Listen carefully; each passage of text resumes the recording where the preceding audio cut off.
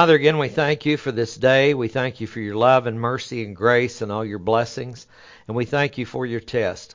Father, we pray that we'll take this portion of your word and that you'll use it to nourish our souls today, to encourage us to walk the straight and narrow in the middle of a crooked and perverted world. Father, we ask this in Jesus' name. Amen. Well, 2 Peter 3:17 says, "You therefore, beloved, knowing this beforehand," this is prognosko, it's basically saying he has shared some of his omniscience with us and told us what is getting ready to happen, because chapter 2 and 3 have been about some of the false teachers of the last days and what their message is going to be. And so I see him playing with things back there, so I was just checking to be sure I'm still on up here. Okay.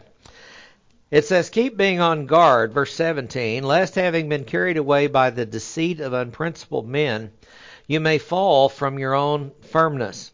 So here's a final warning from Peter. This is the last words that he is writing, and these are important words. In verse 18, this is a verse that should be emblazoned on in our minds, in our hearts, our souls, not just on our refrigerators or hangings on the front door. This is an important passage. It says grow. And it's a present tense. It's the word oxano, and it's an imperative. So it's not designed to be a optional part of the Christian life. And it's also telling us that there is growth in the Christian life. Some people view salvation to include growth, but they are actually two different things. Salvation from the penalty for sin starts us on this path of growth. It is called the new birth, being born again. Here we are with a spiritual birth. But from there, just as we grow physically, we're supposed to grow spiritually, and we're supposed to grow up. That's why you see references throughout the Scripture to the little children. Not just talking to toddlers and things, but there are different words in the Greek especially that look at different age brackets. And so we go through a stage after salvation where we're really just like little newborn babies. And then we go through other stages where we're toddlers. We're getting up, learning how to walk. And then we become teenagers that know it all. We don't need any more help. And then hopefully eventually we grow up. And so this is what the present tense is saying. Keep on doing this, because we can never get too mature, and we've never really, I don't think, reach our potential. He who began a good work in us will be faithful to complete it. And that'll be at the rapture when we get a new body, and it'll be all at once. But in this life, we're going to be walking, we're going to be growing, we're going to be learning, because how many of you faced something totally weird this last week that you never anticipated? Okay. We have, right? I mean, we've run into those things. How do you handle it? Well, see, do you handle it with the truth? Do you claim a promise? Do you call on the Lord? Did it make you afraid? Did it not make you afraid? However it happened, you can grow from that. And when we look at life in such a way to say, these circumstances, events, all these things that come in, they're designed for our growth. Ephesians 2:10 is just one of the many verses that's there. But keep on growing in grace. There's no definite article here. So it says literally in grace, and it looks at the quality of grace. Now, grace means somebody else bought and paid for it. Okay? Somebody else bought and paid for it, and to you it's a free gift. And that's what the Lord did. You can't earn your way into heaven. You can't work your way into heaven. You can't get there by any means of your own means other than faith. But faith is a non-meritorious act. That's why God displayed that, because there's no merit in faith. It's all about the object of the faith. You can believe a lot of stuff that's wrong. We all do. So what you believe in is what's important. What is the object? And so, if I want somebody that can promise me eternity, I want somebody that's conquered sin and death. There's really only one that meets that. So I choose to put my faith in him, because the object is strong enough to carry out his promise to me. So he says, grow in grace. You go through the week and go, I shouldn't have done that. I shouldn't have said that. Shouldn't have thought that. Okay, something happens on the TV and you just blurt out words that have no love in them whatsoever. And I mean, and it happens and you go, why did I do that? Why? And so hopefully you learn from it. You grow in grace because as you received him, Colossians 2:6, so you're to walk in him. How do we receive him? By grace through faith. How do we walk in him? By grace. Because we're still going to keep messing up through faith. We renew our focus on the right object of faith. And then it says in knowledge, gnosis.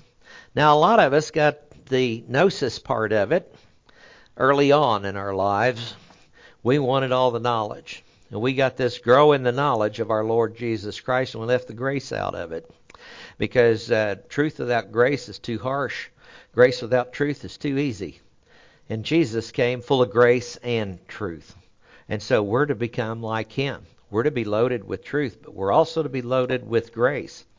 He says, and knowledge, intellectual comprehension, keep on studying, keep on learning about the Word of our Lord and Savior, Jesus Christ. I think this is a Granville Sharp, which it says our Lord, even Savior, Jesus Christ. It sets up an equation. Our God is Jesus. Jesus is God who became man.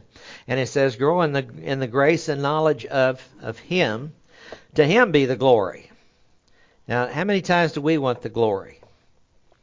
What was the Pharisees, one of their biggest problems? They offer long prayers on the street corners, seeking to be recognized by men. Truly, they have their reward in full.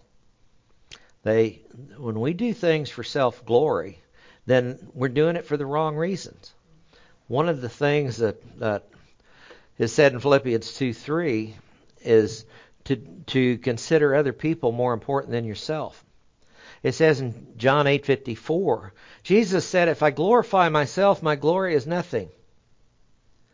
See, that was probably one of the biggest tests he had because he knew who he was. Okay? And when he did things, it was to glorify the Father, not to draw personal attention and glory to him. That would come later, after the cross.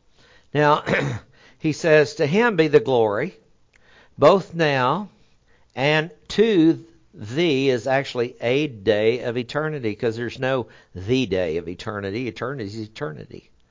So he says basically forever. It's another way of saying forever. So as a reminder, okay, we've got 4 commands in this final section from verse 14 to 18. As a reminder, be diligent to be ready for his return. Okay, when's it going to happen? I don't know. I don't know why he hadn't come back yet. But I do know it is going to happen. So be diligent. Be ready for his return. The next thing is consider our salvation. Because we're in the middle of a world that just seems to be spinning out of control, but it's actually spinning into place. So we can be thankful that the biggest problem we'll ever face in life is eternity. And it's been solved.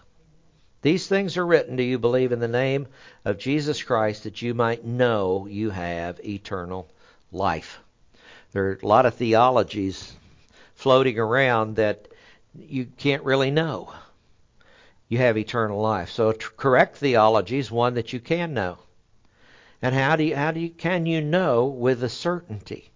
How does that happen? Because you believe God, you believe his word, and that becomes the object of your faith. So you can know it with a certainty. So I'm not going to rabbit trail that, I hope.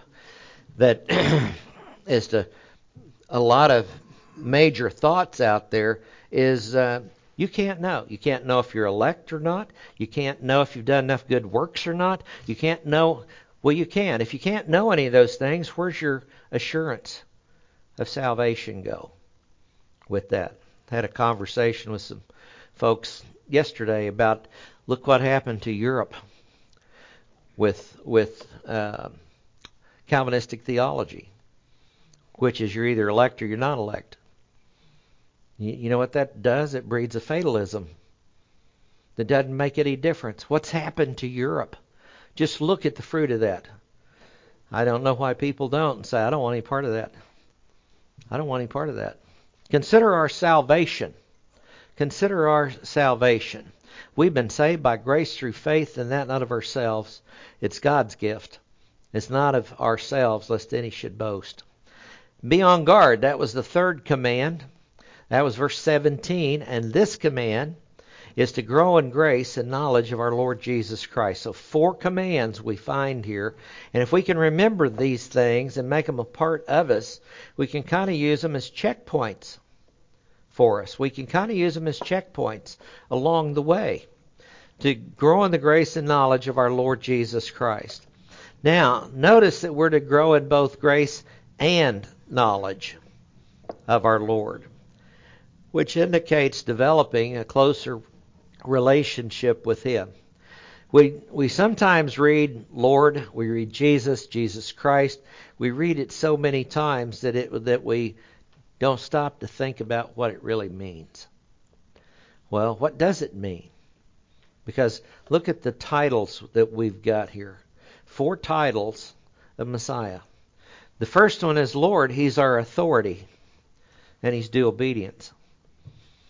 When we find something that is prescribed in the Scripture, then we're supposed to comply with it. If it's addressed to us, if it has application to the church, we're not supposed to go out and offer up animal sacrifices. That's over and done with now. But if it is designed for us, then that's what we're supposed to do. And that's because He's Lord. Okay? King of kings, Lord of lords. We owe Him that obedience. And then, as Savior, He is our rescuer. And He is due thanksgiving. We just got to celebrate Thanksgiving not too long ago. Some of us are still hurting from all the food. But Eucharist. Charis is a word that means grace. And you means good. So it's talking about the goodness of grace. That's what Thanksgiving is all about. That's how you grow in grace and knowledge of our Lord Jesus Christ. That's how we're called to do that. As Savior, He's our rescuer, and He is due thanksgiving. Give thanks in all things. How many times do we see that in the Scripture? As Jesus, He's our brother, and He's due relationship. Now, I know sometimes siblings don't get along well with each other. I have one brother. We got along well as long as he did what I said.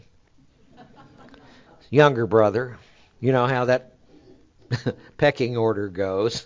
It's kind of, here's the older one, the middle one, whatever. There was just 2 of us in there, and we had some conversations, otherwise known as fights back then. And we got through them, but still we have a relationship. He's in California. Don't see him very often anymore, but we still have a relationship with one another. Jesus is our brother, right? He's not just our Lord, okay? He is our Savior, and He is our brother. So He's due relationship. And how do you come into relationship with Him? Well, you learn what He's got to say because He is the older brother, okay? And He is God. But you learn what He has to say, and then you try to follow it. And He says, if you love Me, if you keep My commandments. And My commandments are not difficult. What is His commandment? I want you to love God and love one another. And you get those two right, things fall into place. You leave those out, they don't. He's our brother, and He's due relationship. As Christ, He's the anointed one, and He's due awe, reverence, respect. That's who He is. So He's our friend, and He's our friend, He's our brother, even though He's the King. That's one of the songs that we sing along the way. As He is the anointed one, Christos, and He is due awe. He's the one that took our place. Now, spiritual growth, which is similar to the physical growth we experience in this life, I'm reminded of the Apostle John, frequently in 1 John when he writes that, he goes, little children. He's not talking to 4-year-olds. He's talking to adults, little children. Did Jesus call his apostles little children? Yes. So John's kind of passing it on. Now, he's saying, pay attention. Believers are expected to grow up spiritually. Say, we're going to grow up physically, hopefully, one way or another. We're going to grow up physically. We're going to mature. But we are called to grow up spiritually. From Ephesians chapter 4 and verse 14. Now, if you start thinking back through that chapter, you find out, because this is where he spells out some spiritual gifts. He gave some as apostles, some as prophets, some as evangelists, some as pastor teachers. Then he said, why? For the equipping of the saints, for the work of service to the building up of the body of Christ. And then he says, as a result, we are no longer to be children. It's Paul writing to the group at Ephesus, tossed here and there by waves.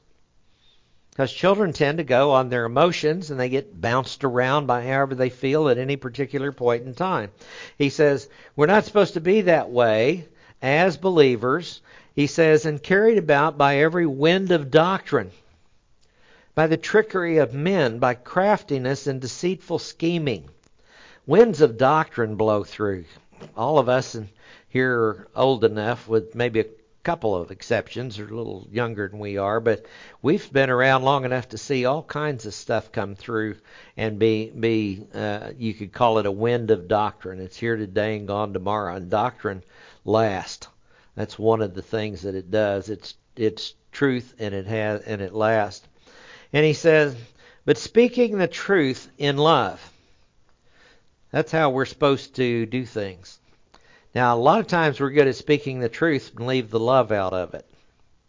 But it says speaking the truth in love. So when we're speaking truth, if we got to stop, pray, whatever we got to do, say, Lord, I want to do this in love. Has anybody ever came to you and said, now I'm speaking to you in love? It's kind of like Reagan's 9 scariest words ever uttered. I'm here from the government and I'm here to help you. And so it's kind of like somebody comes to you and I'm speaking to you in love. And right away, if you've been around very long, the walls go up. I mean, that's just the way it happens, because you know it when you see it. So he says, speaking the truth in love, we're to grow up in all aspects, every part of our being, to Him. He's the standard of growth. Standard of growth is not a man. It's not a woman.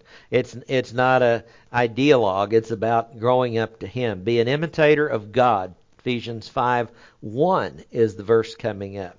Paul had already written, be an imitator of me just as I am of Christ, in 1 Corinthians 11. So he says, we're to grow up in all aspects unto Him who is the head, even Christ, from whom the whole body, being fitted and held together by that which every joint supplies, according to the proper working of each individual part, causes the growth of the body for the building up of itself in love. We want the body to be built in loving one another, loving God and loving one another. And that's actually given to all pastors, all church leaders, everywhere. That's what they should want to see. They should want to see a true spiritual love. We try to define it because the world has so redefined it into something that it biblically is not. But we want to, I guess you call it spiritual love, agape love. It's doing what's right and best even when you don't feel like it. Now, Jesus Himself set the pattern about growth. Luke 2:40, one of these little passages that gets inserted in there. There's the first 2 chapters of Luke is all about His birth and everything else. 2:40 is a transition into His growth stage. And it says, and the child continued to grow and become strong, increasing in wisdom. kind of defined how he was getting strong and growing, didn't it? By increasing in wisdom. That was a spiritual issue. And the grace of God was upon him. Oh, Jesus learning the ropes as a kid. It's about the only insight we get into that. And if you pick up a book that starts telling you about the life of Jesus in his early years, run from it. It's not there, and it's the. I can think of a couple. One's called the Urantia book, and it'll tell you all about the life of Jesus in his early years and about all the sins he committed. Okay, which disqualifies him to be the Savior. Okay, it's one of the books right out of the mouth of the devil. Now, how did he grow in grace? Did he need the grace? Or did he see how much other people needed the grace? I think that training portion of him was, I think he came to understand how difficult in his humanity it is to grant grace to fallen people. Have you ever been in that position? Where you've been hurt, where you've been wronged? And I mean, and just beat half to death in many different ways. How do you show grace? How do you get it out of your head? Because sometimes we let people live rent-free in our heads. They don't need to be there. We need grace. Grace to say, that's in the past. Okay? Didn't Paul write, forgetting what lies behind, pressing forward to what lies ahead? See, that even forgetting the good stuff that lies behind. We're called to grow. Now, growth requires the intake of God's Word. It requires the intake of God's Word. Some people think spirituality is all about some type of mysticism. And doing that, sometimes they end up in Wiccan, white witchcraft, all kinds of weird stuff. No, Christianity is not found in the Wiccan religion. Not at all. We're taught we need the intake of what God has ordained to be His Word. 1 Peter 2, verses 1 to 3, it says, therefore putting aside all malice and all guile and hypocrisy and envy and slander, like newborn babes. Isn't that a neat word? Okay, like newborn babes, long for the pure milk of the Word, so that by it you can grow in respect to salvation. If you've tasted the kindness of the Lord. That's a pretty neat passage. See, Titus was already floating around, and he says the kindness of God is what leads us to repentance. So I think when Peter makes this comment here, the people have probably already read about what Paul had written to Titus, and it's already been circulated, and he goes, are you saved already? Okay, if you're saved, you're born again. How do you start? Long for the pure milk of the Word. I don't think that ever goes away. Why? So that Jesus takes up more of our life. So that Jesus takes up more of our life. This is a verse that just kind of jumps out at you. Because this is John, third chapter of John. First chapter of John is all about John the Baptist. That he came and he was baptizing and he baptized the Lord, and the Lord called disciples and all that. John chapter 2, he turned the water into wine at Cana of Galilee. John the Baptist gets thrown into prison. Okay, and is getting ready to get thrown into prison, and he is they're coming to him, and he's told them, right? This is the one I've told you about, whose sandal I'm not worthy to untie. Okay, what does he say here? He must increase. I must decrease. Now, John was a wild man, loudmouth. Got him thrown in jail. We all know that. John was kind of a wild man. Jesus said, Did you expect to see somebody as weird as him out there with the skins and all that other stuff? And he said, he must increase. John knew his role. He knew his role was done. When he knew it was done, when he said, "Behold the Lamb of God that takes away the sin of the world," I think he knew his role was done. But there were still the disciples of John who had not left John like he told them and started following Christ. And so he's trying to tell them once again, he has to increase. You need to go follow him. I must decrease. And the humility there in this wild man that had such a wide following is just displayed beautifully in that verse. People need to follow him, not me. Not me. I must decrease in popularity. And I see that as a real humility. Now, growth will result from walking in a manner worthy of our Lord. From Colossians 1, verses 9 and 10. This little book of Colossians is so much stuff to be found in it. Now, some areas of the Christian walk come easy for us, and others we view as impossible. In fact, some of the ones we think that are easy, if we really stopped and looked, we'd ask, have we filled any of these? The fruit of the Spirit is love. Okay, joy. Do all things without grumbling. Peace. Am I at peace? Patience. Am I patient with people? Consistently. I have my moments. Patience, kindness, gentleness, goodness, self-control. Against such things there is no law. Some things come easy. Some parts of that list come easy. But I find it interesting, it says the fruit of the Spirit, and it's a singular for fruit. Now, English people look at it and go, well, that's just a collective singular. It's a collective singular looking at a plural. Because I've seen, I don't know how many times, people talk about the fruits of the Spirit. It's not what it says. It says fruit, singular, of the Spirit.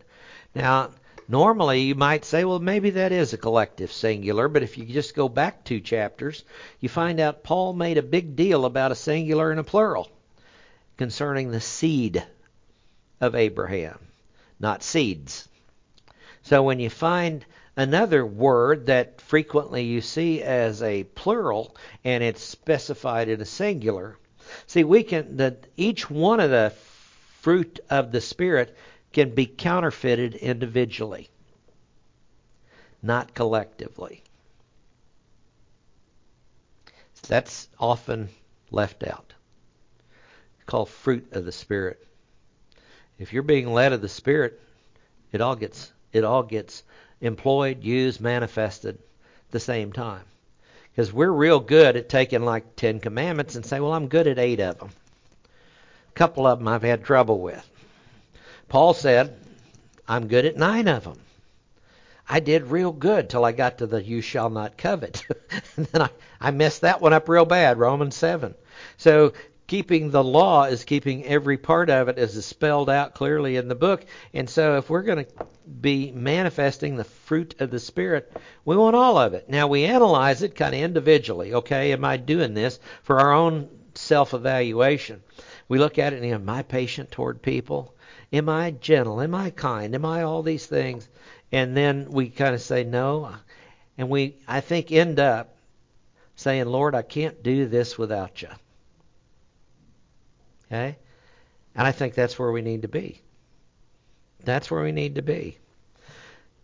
Colossians 1:9, for this reason, since the day we heard of it, we have not ceased to pray for you and to ask that you may be filled with the knowledge of His will in all spiritual wisdom and understanding. See here, don't we have knowledge pop up in here again? In all spiritual wisdom and understanding, so you may walk in a manner worthy of the Lord, to please Him in all respects, bearing fruit in every good work, and increasing is our word growing, axano, growing in the knowledge of God. Okay? That's what we're supposed to do. It'll result from walking in a worthy manner. So you study the Word in order to live it. You don't study the Word in order to make it part of your cerebral cortex up here. You study the Word in order to be able to apply it. Jesus said in John 7:17, if any man is willing to do his will. That's a verse that grabbed me a long time ago back in seminary because I was all about accumulation of knowledge. Okay? I really wanted to know. And that wasn't a bad thing. But when it's done to the exclusion of other things, then it becomes a bad thing. Knowledge makes arrogant, but love edifies. Love builds up. So I want to learn the Word of God in order to live it. And Jesus said, if anyone is willing to do his will, not just to know it, then he'll know the teaching. This is a if and a then. If you want to know what God really has to say, you have to be willing to do it. Then he'll know the teaching. He says, whether it is from God or whether I speak for myself. He's not glorifying himself. And that was just another example. Growth will result from walking in a manner worthy of the Lord. God is the ultimate agent of spiritual growth. 1 Corinthians chapter 3, Paul has done, he has written quite an epistle there. The church at Corinth had been in existence for about 5 years. They were evangelized. They got started. They had all the spiritual gifts. And then they ended up with Apollos as their pastor. And if you get to chapter 16, you find out they ran him off. And he's the one that told Paul about this. And Paul writes this letter. And then Apollos refused to go back. He said, you can find somebody else. I'd like to see that final conversation between Paul and Apollos when Paul is trying to talk him into going back. And Apollos is saying, no, I'm not going back. I don't like those people. They don't like me. I'm out of here. So Apollos doesn't go back. So Paul starts off, and he writes an epistle that basically is an epistle of correction for a church. And he writes the epistle in such a way that he teaches the assurance of salvation along the way.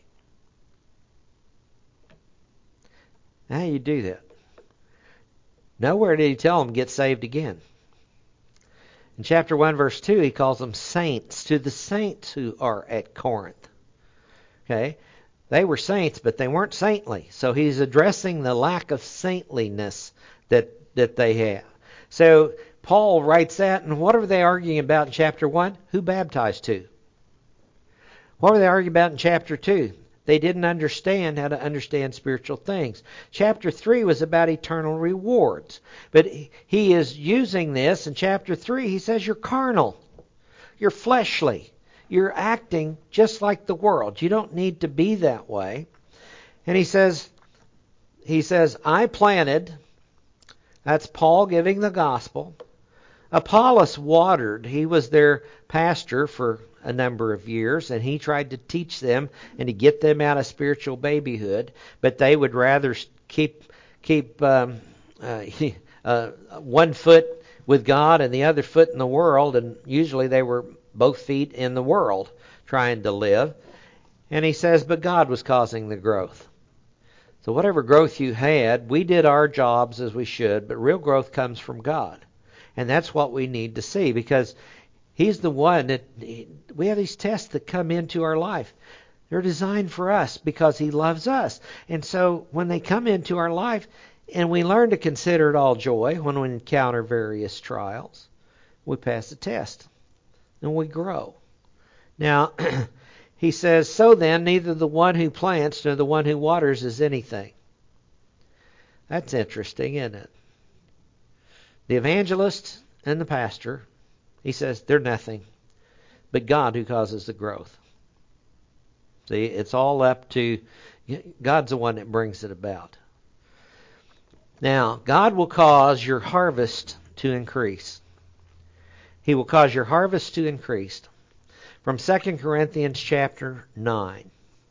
As you grow in the grace and knowledge of our Lord and Savior Jesus Christ, hopefully that verse says, this is what I'm supposed to do. Keep on growing in what?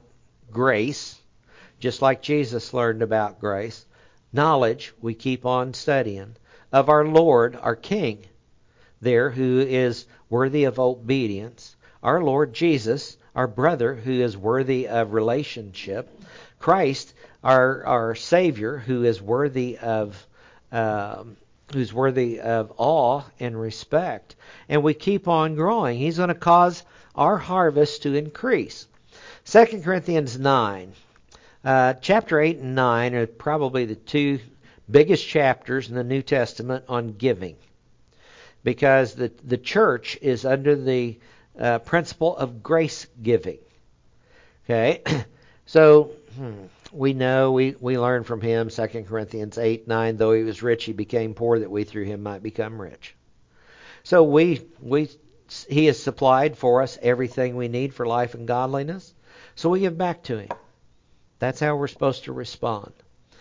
He says in 2 Corinthians 9, at 5 actually, he's let your offering be without greed. Okay, let it be with generosity.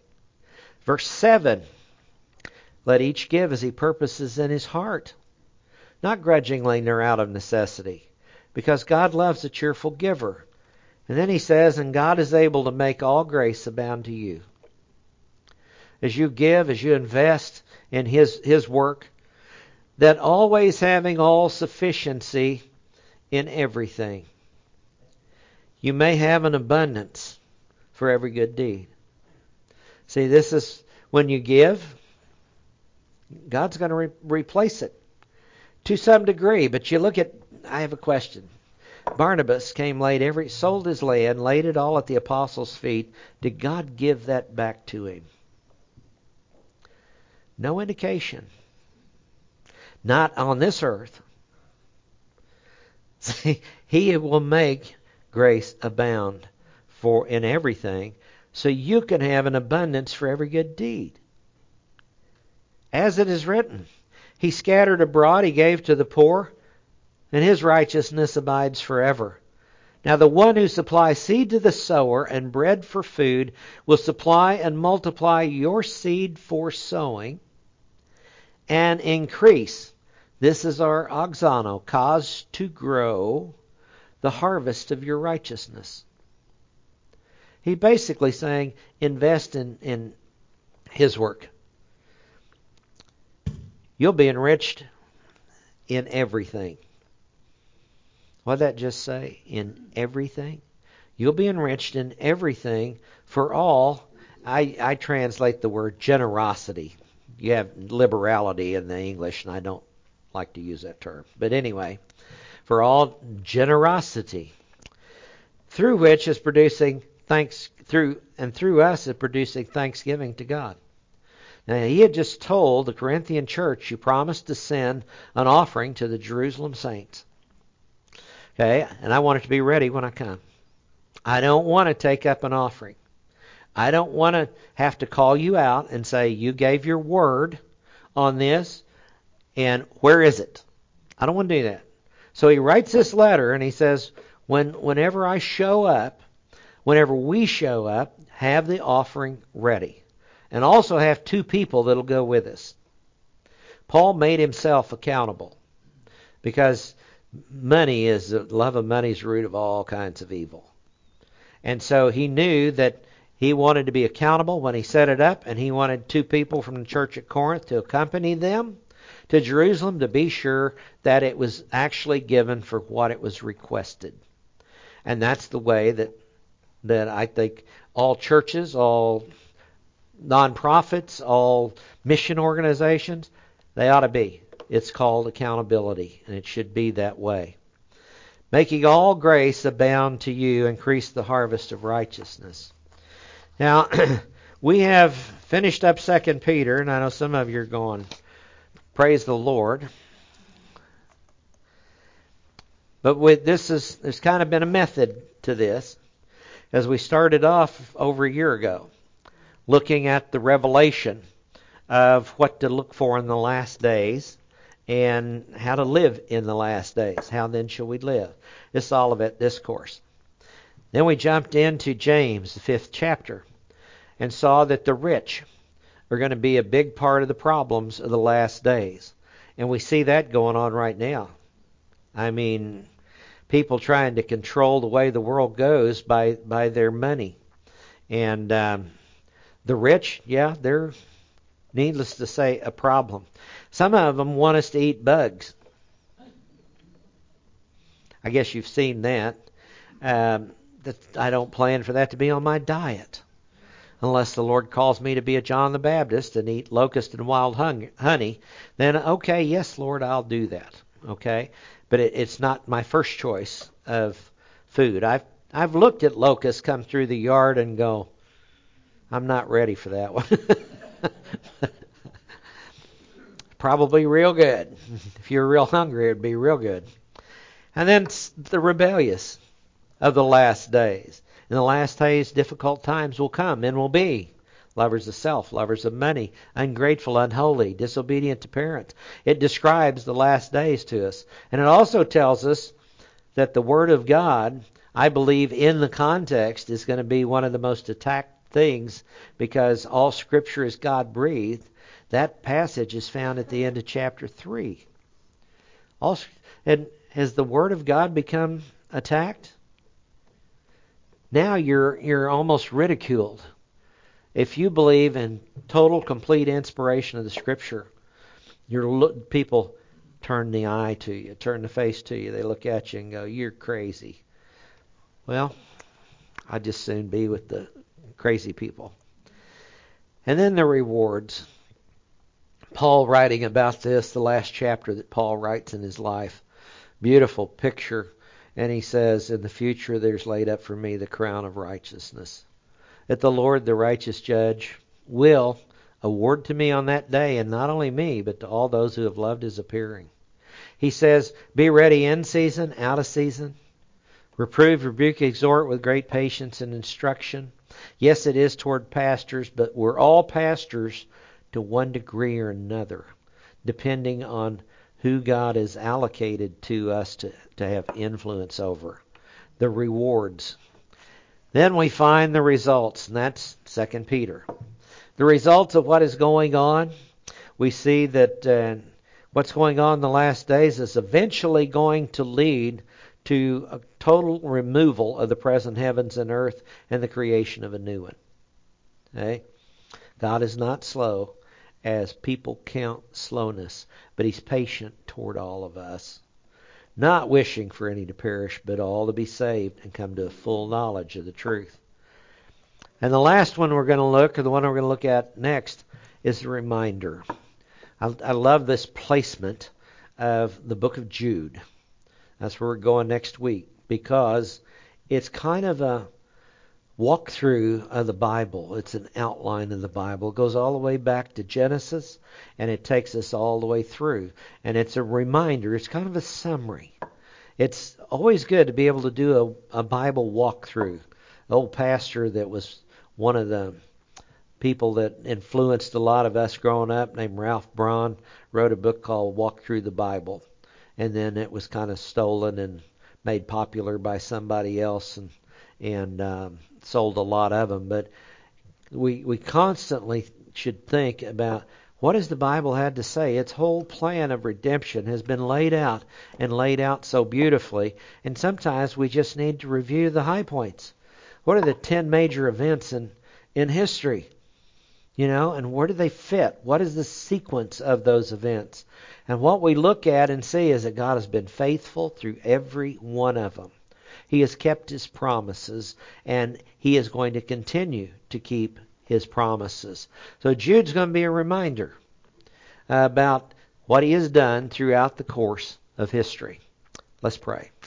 Thank you, Father, for this day, for your mercy and grace. We thank you for each other, for this time together, for your blessings, for your test. And Father, we pray that you'll continue to watch over us. Father, I pray that we'll have that desire to indeed grow in the grace and knowledge of our Lord Jesus Christ, and that we will act upon that, and that you will bless it. For we ask it in Jesus' name, amen.